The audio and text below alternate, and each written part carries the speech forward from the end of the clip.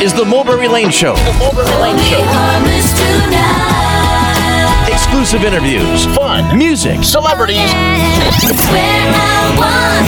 Your weekend getaway. Now, here's Mulberry Lane, Rachel, Bo, and Alley Cat. Be a part of the family.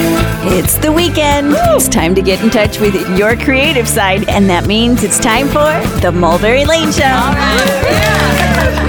So happy you make time for your radio sisters every weekend. It's Rachel here with Bo and Allie. Yes, we know there's a lot of places and a lot of choices of where you guys could be spending your time right now. So we're happy you're right here with us. We promise to make it worth your while. Mm-hmm. We have a unique show set up for you today. We've got an album centered around the dulcimer. We have a lute player and an ukulele player. Gotta love those strings. Have strings, we'll play. We're not going to string you along anymore. We're going to get to those guests right now. The Mulberry Lane Show's on. Celebrity stories, songs. You're gonna have it going on when we tell you who's stopping by now. Up first today, you're gonna meet Bruce Hornsby. Listen to the listen to the music on the radio. Oh, listen to my heart break every time she runs away. Now here's an artist whose career has defied musical genres. That's just the way it is. Some things will never change. From pop to rock, jazz to bluegrass, this multi-platinum artist has had 3 Grammys. And all in different genres. From The Way It Is in 1986 to his latest album, Rehab Reunion, Bruce is going to tell you about 30 years in the music business. Yeah, and this includes stories about his musical friendship with Jerry Garcia, some behind-the-scenes stories about Bonnie Raitt, and an encounter he had with Donald Trump. You're also going to hear about his songwriting process, and you'll get to know Bruce, the musician. Yes, a definite gem of the show today. Yep. Rachel. Okay, then it's ukulele virtuoso Jake Shimabukuro. Now, you've met him here before, so today you're going to catch up with Jake and his latest release. And this time, Jake and his ukulele travel to Nashville to record this album called Nashville Sessions. So you're going to hear some pretty cool behind-the-scenes stories, and Jake also shares what this humble little instrument has taught him. Allie. Okay, well then we go from the ukulele to the lute. Grammy-nominated lutenist Ronn McFarlane brings the lute, the most popular instrument of the Renaissance, into today's music scene, and he's bringing it to the heartland. Now, today Ronn talks about the many musical colors you can get on the lute and how he's used this instrument to play a lot of modern pieces as well. So yeah, you can catch Ronn when he passes through for a string of concerts. He'll be in Omaha this Thursday, April 6th at the Bancroft Street Market on 10th Street. He'll be in Albion, Nebraska on April 8th, and then back in Omaha on April 9th at the 40th Street Theater. So you don't want to miss this unique opportunity to see this amazing musician play his passion on the lute and catch it in person. So pretty cool, you guys. Today, a show full of stringed instruments. String theory. Exactly. The dulcimer, the lute, and the ukulele. And before we come back with Bruce Hornsby, Allie, you had a little situation with the neighbor this week, right? Oh, I did. It was one of those situations where someone says something wrong and you're not quite sure if you should correct them or not. And of course, I did not. Okay. Sounds just like you, Allie. So this neighbor of mine who walks by our house a lot with his dog, he's super friendly. My kids and I were in the front yard and he said, "Hi, Allie. Hi, Luke." And instead of calling my daughter Clover, he said, "Hi, Cotton." So obviously at that point, I realized that he thought my daughter's name was Cotton and it's Clover. And you guys know me. I, of course, just didn't know what to say. So I just sidestepped it, glossed it over. And I was like, "How are you doing?" And then we chatted for a little bit and then he went on his merry way. But when he left, Luke said to me, "Mom, did you hear him call Clover Cotton?" And I was like, "Yeah, I did." So guys, now it's even more awkward because he's either going to continue to call her Cotton or I'm going to have to say something. But these situations ones are always like weird and hard for me. I don't know why. Get Luke to do it. Next time, have Luke say, her name is Clover, and then it'll be a kid saying it. You won't have to step outside your comfort zone and problem solve. Okay, maybe that's what I should do. All right, get your kid to do the dirty work. All right.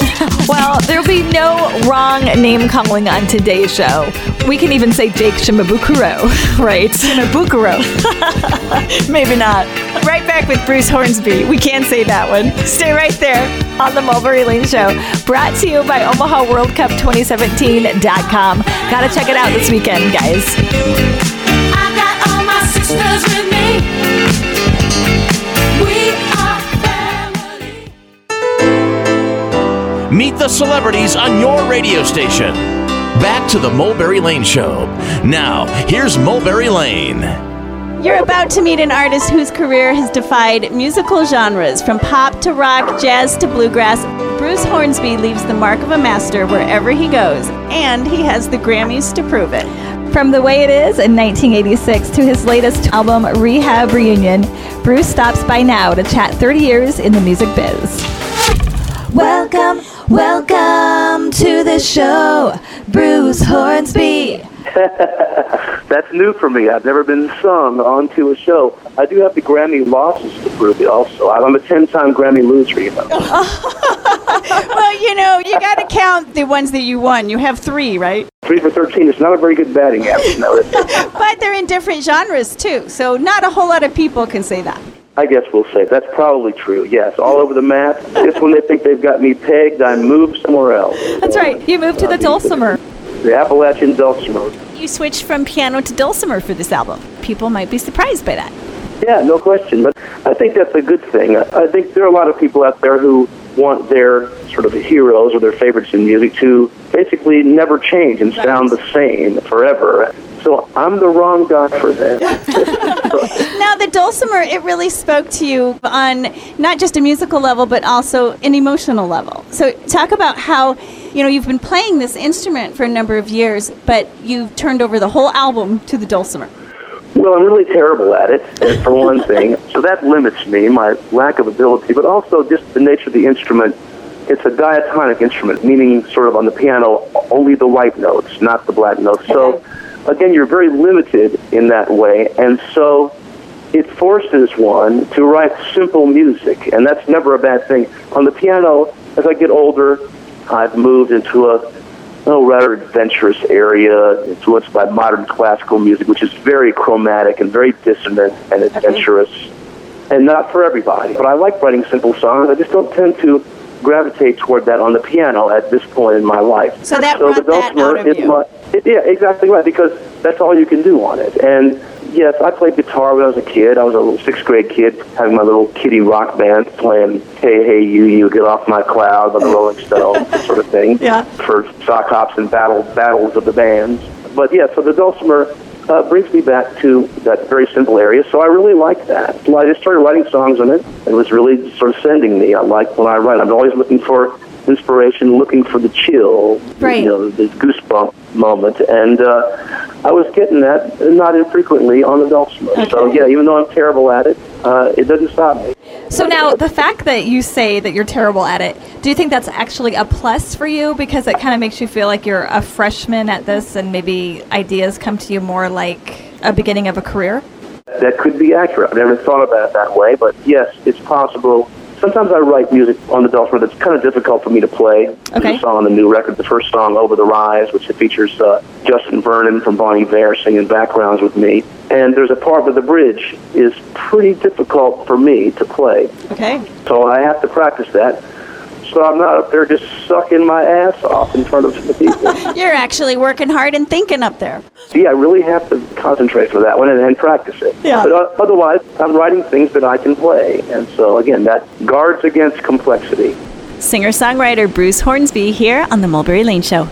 You produced this album also, so did you have to employ new recording techniques or things that would always work with the piano? You had to switch it up and do things completely differently because the dulcimer was the instrument?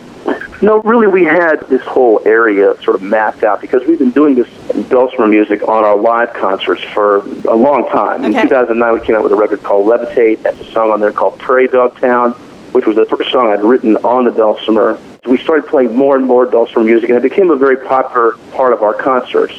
We really knew what to do. So it was just my band of noisemakers, so it's very organ-centric. Okay. And a fiddle mandolin. I got a guy who plays fiddle mandolin. He's played with Mumford & Sons, Ross Holmes, a great player. So I got him in the band, and drummer Sonny Emery played washboard on at least half the songs. And we kind of knew we'd arranged it all. We had this little area that we carved out. So as a producer of the record, this was just about capturing some good performances. It's a pretty live-sounding record, I feel. Mm-hmm. So is your writing process different on the dulcimer than on the piano?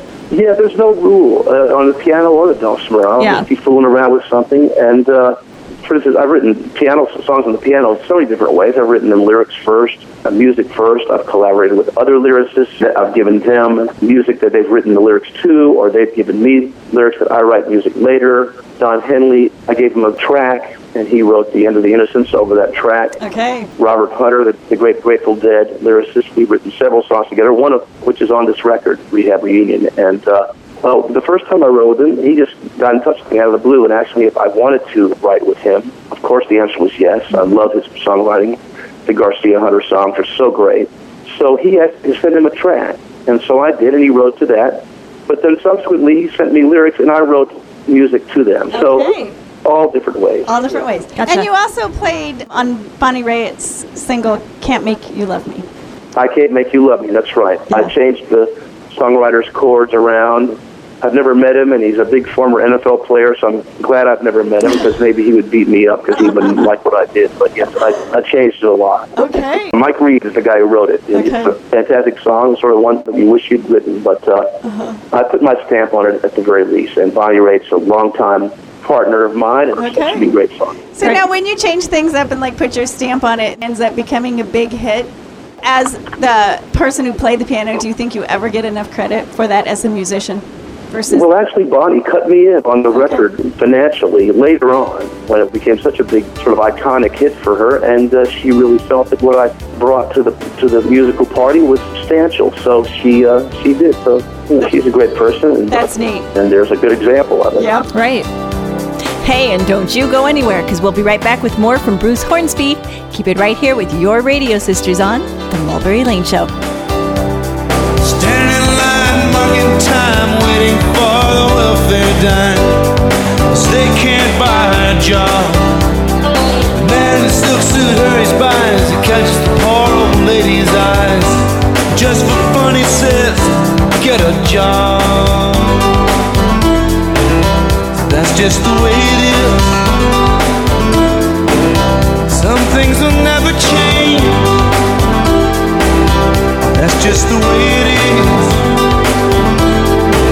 Ah, but don't you believe them?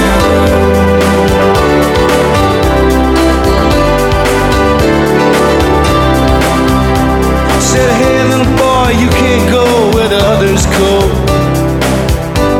You don't look like they do.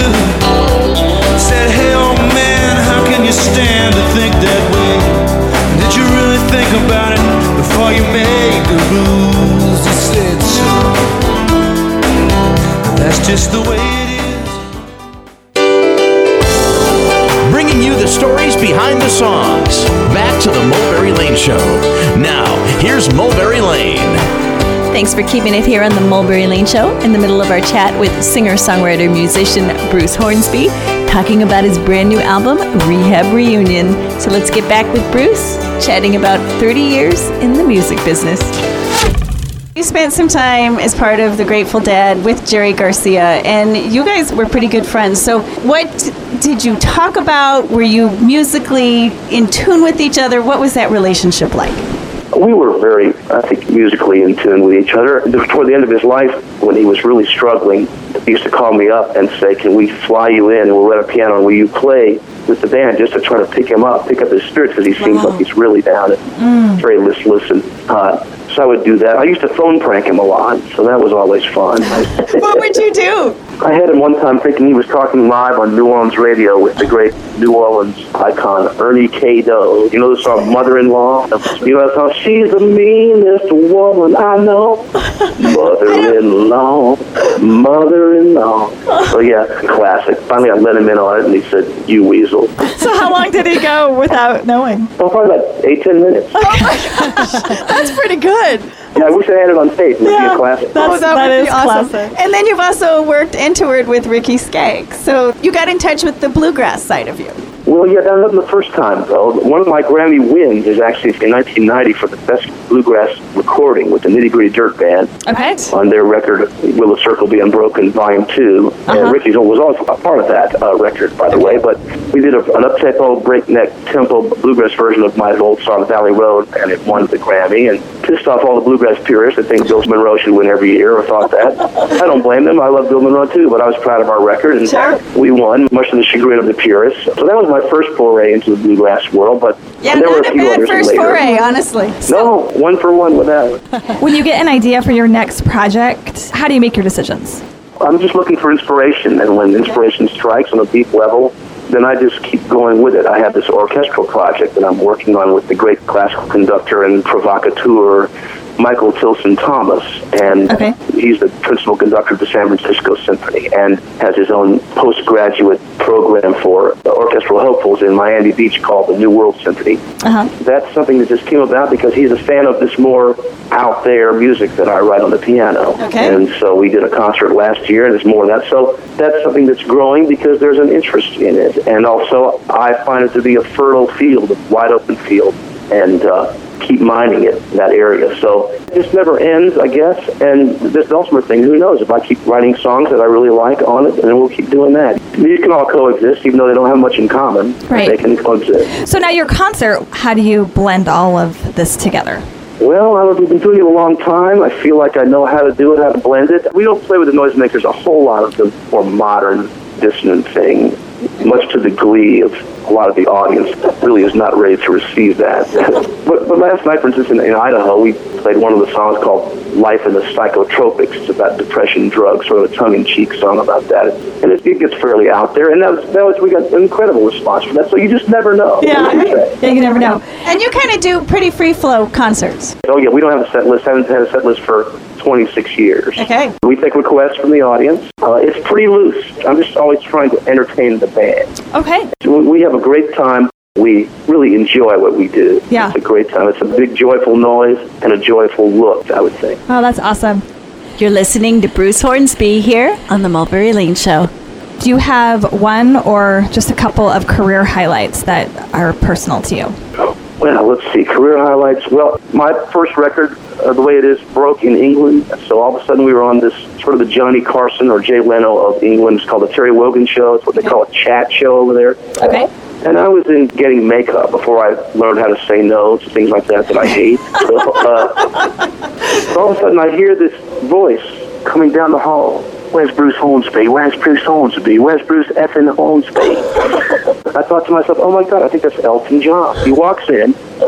He's got a big Tina Turner wig on that I guess he was going to wear. And he throws his arms around me and says, you're fantastic, whatever. So that was, of course, an amazing... Wow. What a moment. Early moment, yeah. And there's so many like that. That's a funny one. That's a good one. That's a good one. And probably very surreal at that moment in time for you. Oh, absolutely. Yeah. And actually, speaking of surreal, we've been writing this musical play, and for a while, it's not in the play anymore, but for a while we had a song called The Dawn of Dawns.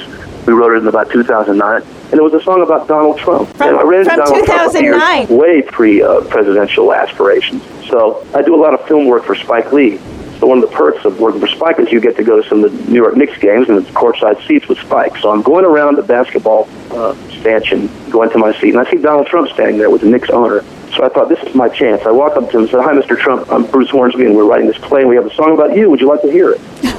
So he said, yeah, go ahead. So talk about surreal. I'm just standing there singing this song to Donald Trump about him. And afterwards, he reaches in his wallet and hands me not one but two business cards and says, when you hit New York, give me a call. This I got to see. That was classically surreal. That is classically surreal. So, did you ever call him up? Never made it to New York. It's pretty tough to make it to New York, and we have been found wanting so far. Not with the music, but with our book, our script. So. Okay. we're dogged and determined. We're still working at it, and so we'll see what happens. But that was another, you talk about surreal moment. Absolutely. And it made me think of that, and that was definitely a surreal one. Well, and fascinating the way things have turned out. You've had quite an original journey.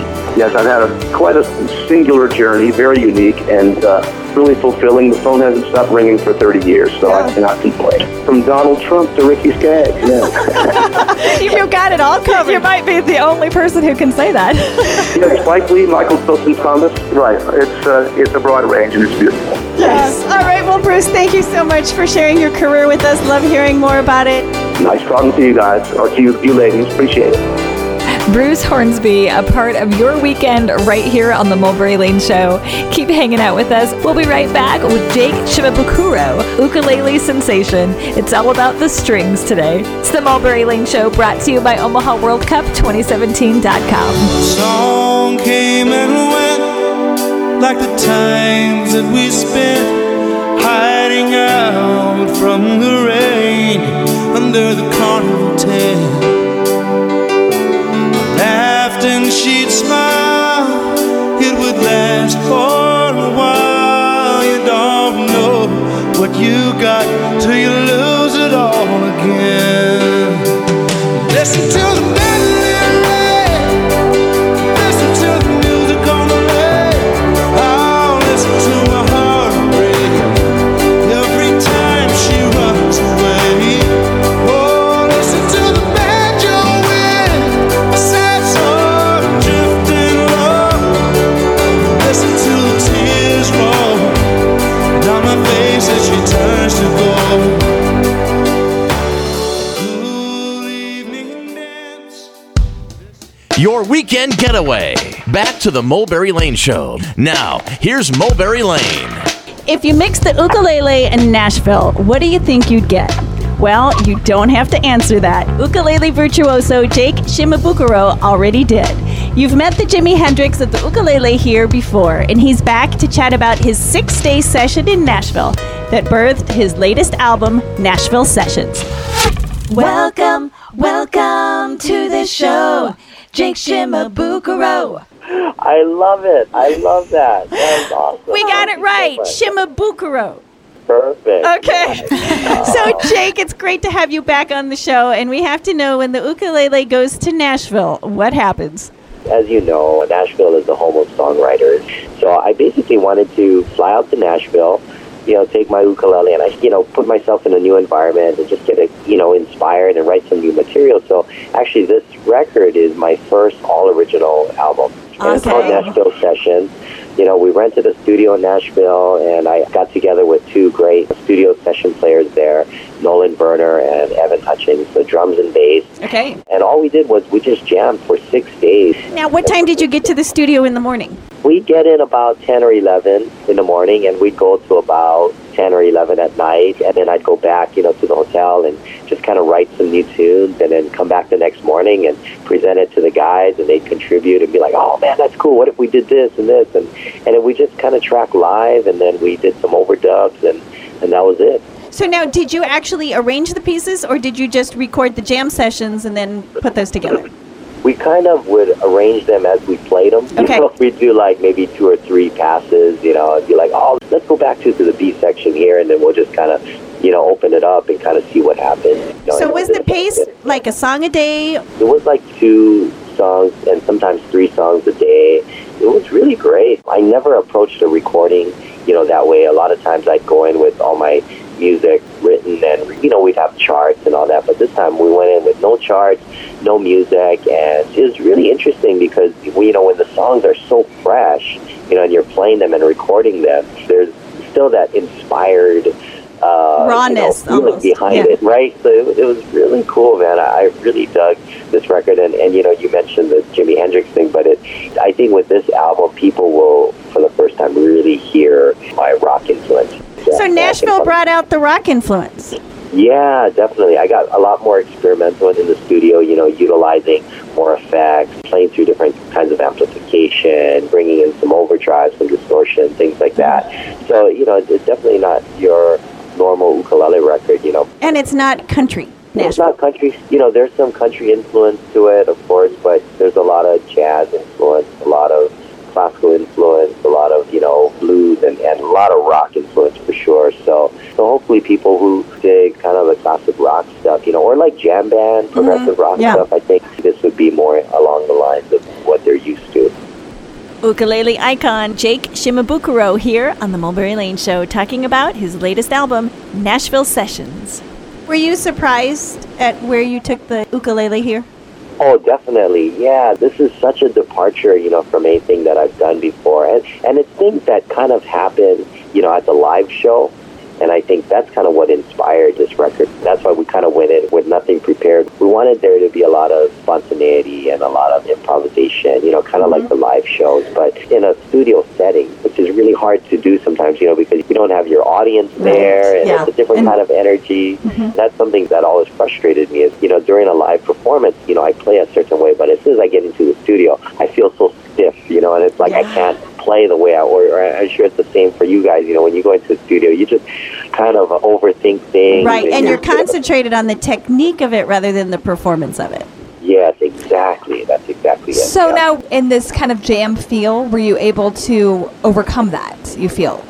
I definitely feel that on this record I was able to perform, like it was a live show, and that's something that I've never been able to do before.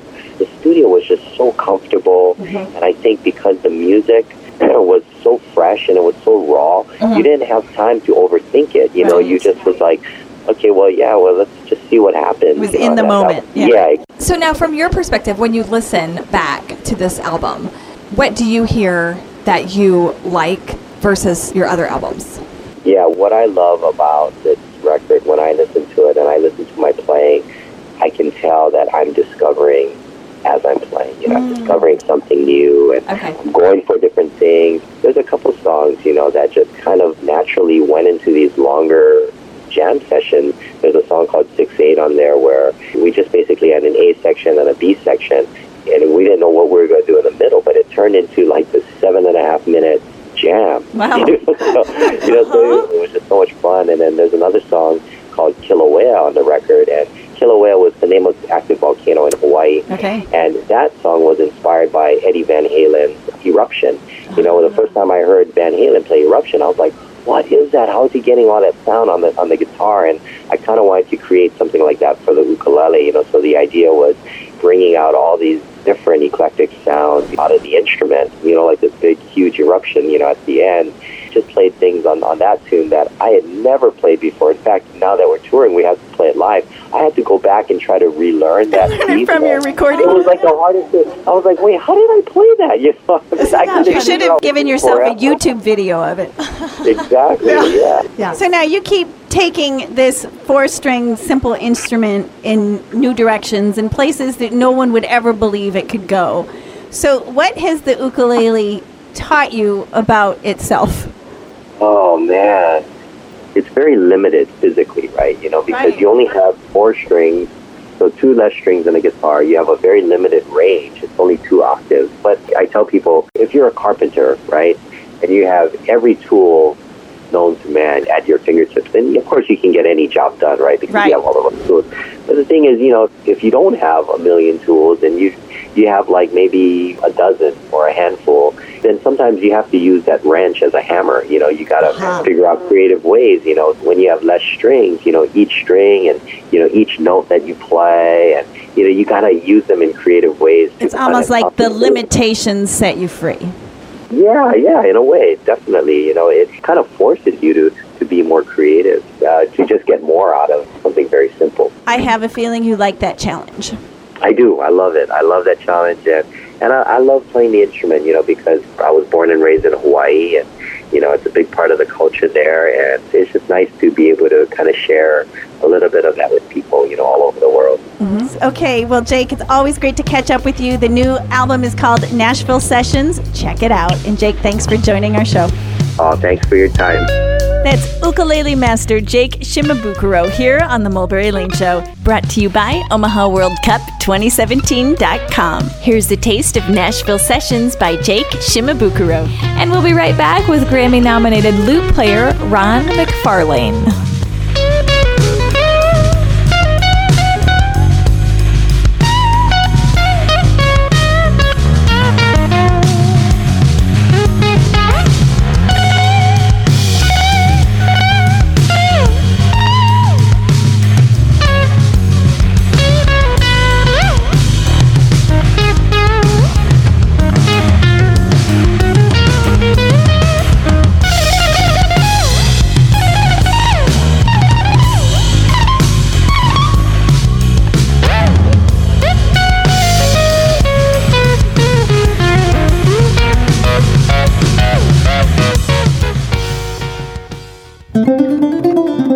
We've got you covered. The Mulberry Lane Show. Now, here's Mulberry Lane. Well, you can call it the renaissance of a Renaissance instrument. First popular in the Western world in the 1300s, the lute is cool again. Now, bringing the iconic stringed instrument back into the mainstream music scene is Grammy-nominated lutenist Ronn McFarlane. Now, he's bringing the lute to Bancroft Street Market in Omaha on April 6th, the Albion Congregational United Church of Christ in Albion on the 8th, and the 40th Street Theater on the 9th. Now, this is a series of concerts that you don't want to miss. Welcome to the show, Ronn McFarlane. Thank you. I haven't been welcomed like that before, ever. Oh, glad to hear it. Okay, so now, Ron, you originally were a classical guitarist. So now you switched to the lute. So when did that happen, and what attracted you to the lute? Well, even before I was a classical guitarist, I was a rock guitarist, like a jillion other teenagers. What attracted me to the lute was it combined some of the things that I loved about rock guitar. Okay, now you don't typically think of a lute and rock guitar in the same category. You don't, but it really does have some parallels, because what I loved about rock music and just popular music or folk music generally is it has a lot of rhythmic propulsion. You have a chance for improvising. Sure. It's very direct in the way it shows its expression. But classical music has a sort of elevated quality and a real range of emotions that's very, very broad. Okay. And I love that as well. With the lute, and especially with Renaissance music, say around 1600 or so, I found that there wasn't the dividing line between classical music, or what we call classical music nowadays, and the popular music of the time, which had a lot of propulsion, a chance for improvisation, and a directness that really reminded me of the rock music that I was playing as a teenager. Interesting. How did you discover that? Really, it was after I got into the music and began playing with a group. We were playing more of the folk tunes of the time, and I just found that even the musical scales were the same scales that I used playing blues in like classic rock tunes. It was very familiar to me from my teenage rock background. It also, I think, taught me not to be afraid of improvising, which I think a lot of classical players have a little bit of hesitation there because it's not a part of their training. More restrained on the classical side. Right. You look at some of the old descriptions of what lute players were doing, there are some that were very elevated and very restrained, but some of them were not restrained at all. Okay. You have teachers writing, well, you shouldn't play tricks with the lute like playing it behind your back or behind your neck. Okay. And you realize that people were doing all kinds of things with the lute back then. Back then, wow. So now, someone who's not familiar with the lute, how would you describe its sound? It has a bit of the sound of a guitar combined with the sound of maybe a harp, a mandolin, and a banjo. If you can kind of put all those sounds together, but of course it really has its own unique voice that's really not quite any of those. Okay. So now it's also very complementary to the human singing voice, you know. Absolutely. And one thing, it can change its dynamic and change its color in a way that reflects what we can do with the human voice. And especially back in the 16th century, that isn't something that most instruments could do. Yeah. A lot of instruments were sort of on or off. You had the note, or then you don't have the note. But with the lute, you have a lot of color, a lot of nuance that's literally at your fingertips. Learning all about the lute and the Grammy-nominated musician who gets it to sing, Ronn McFarlane here on the Mulberry Lane Show. Okay, now you've composed many songs for the lute. As far as composing on the lute versus composing on or for the guitar, what are the differences there? Well, one thing is a lute has more strings. One lute that I play has 24 strings, and another one has 19 strings. So it has a range that goes deeper into the bass than the guitar does. You got some busy fingers. Yes. So now, Keeps you busy. Do you consider yourself a new age lutenist, or where are you in the spectrum?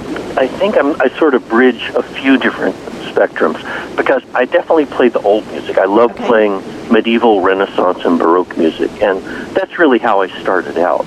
But after playing that music for maybe 20 years or so, I started to branch out and began writing some of my own music, because I could see that the lute could do more than just play music from 400 or 500 years ago. It seemed like a really sensitive and articulate instrument that could play music from right now. So I began writing music. I suppose some of it might sound like folk music, like Celtic music. Some of it definitely sounds more like New Age music. A whole range of styles that really reflects all the different kinds of music that I love. You don't limit right yourself, now. basically. Exactly. Do you do any covers of more modern music as well? A little bit, I'm actually working on some covers that I haven't brought out yet. Okay. That's to be brought out pretty soon. All right. But I'm really enjoying that. Now, taking on an instrument like the lute, when it's really not that mainstream, did that open more doors for you as far as kind of building a career around it, or did you find more doors closing? It worked both ways, because obviously there are not that many lute players out there. So for someone who wants a lute player, I guess I'm one of the few. But the demand, especially when I was starting out, is also pretty small. Or most people don't wake up in the morning and think, okay, today's the day for lute. I think when people hear it, they tend to be drawn in and really entranced. But I think a lot of my job has been sort of like a missionary in bringing the music out there so that folks can hear it for the first time and hear how magnetic it can be. Okay, the Bancroft Street Market concert in Omaha on April 6th. This is just you and the lute. So describe what the audience will be treated to at that concert. Right. I'll be playing a lot of my own original music there, and a fair amount of Celtic music as well. Some old Scottish tunes and possibly some Irish tunes from back maybe 200, 300, 400 years ago. Great. Okay, and then the concert in Albion on the 8th and the 40th Street Theater on the 9th. You will be there with your ensemble, and talk about the ensemble and what people can expect from that. That's right. That's Earhart, Ayreheart. And we're doing a program of English, Welsh, and Scottish music. And this is all old music. The program kind of explores a cross-section of music from that time, and especially the art music or classical music of that time versus the folk music of that time. We're doing some tunes that might be familiar to listeners nowadays. One of them is John Barleycorn, which was made famous by a rock band named Traffic, sung by Steve Winwood back around 1970. I used to play that in high school, but had no idea it had its roots going back about 400 years ago. So we kind of bring that back to its Renaissance roots. Then there's another tune called Nottingham Town, an old English medieval tune. But Bob Dylan, when he heard that, borrowed the melody and wrote his famous song Masters of War to that tune.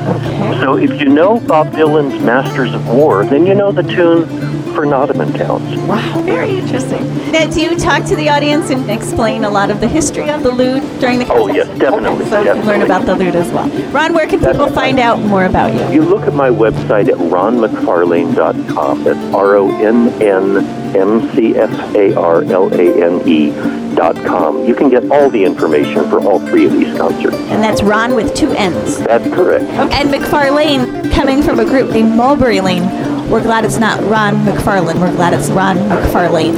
I'm glad to. Fit right in. Well, Ron, we want to thank you for chatting with us today. So fascinating to hear about the lute in your career. We'll look forward to the concerts. Thanks so much. It's been a pleasure.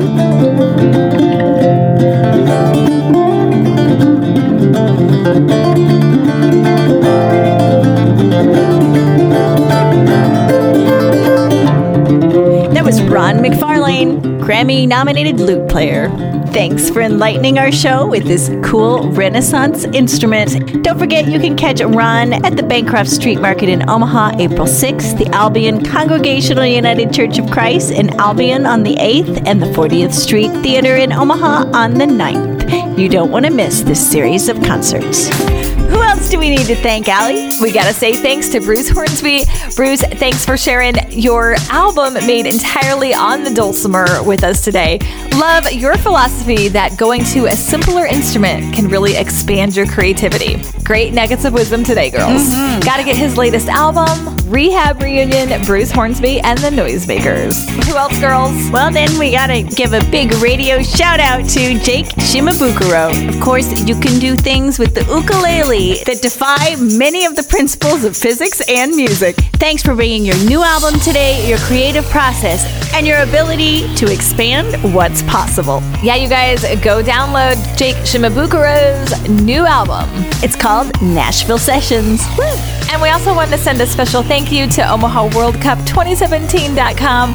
This is the FEI International Horse Show that's in Omaha, in the Heartland, all weekend long. They've been the sponsor of this show for the last 6 months, and it's been a great partnership. So if you have not been to the horse show yet, go to OmahaWorldCup2017.com. Get your tickets. You can even go to the exhibit part, and you can get in for free for that. This is the first time the World Cup has been held in the Heartland, or actually in the United States. We actually had a sister hangout this past week, and we went down to the show, and we got to see the beautiful horses. Really a worthy experience. One of a kind. A big radio hug and thank you to the Omaha World Cup 2017. We've loved being in the saddle with you, and before you ride off into the sunset, loved having you a part of the show. Nicely put, Rachel. Thank you. So we hope you guys enjoyed our themed show today, all about the stringed instruments, the lute, the dulcimer, and the ukulele. And join us next weekend where there'll be more music, more lifestyle, and more exploring of the creative arts and the creative process. Right here with your radio sisters. We'll be waiting for you. Join us same time, same place next weekend on the Mulberry Lane Show. Yep, let's do it again. Bo, stay happy and stay blessed. Allie, don't forget to be awesome. Rachel, that's a wrap. Woo! Yeah.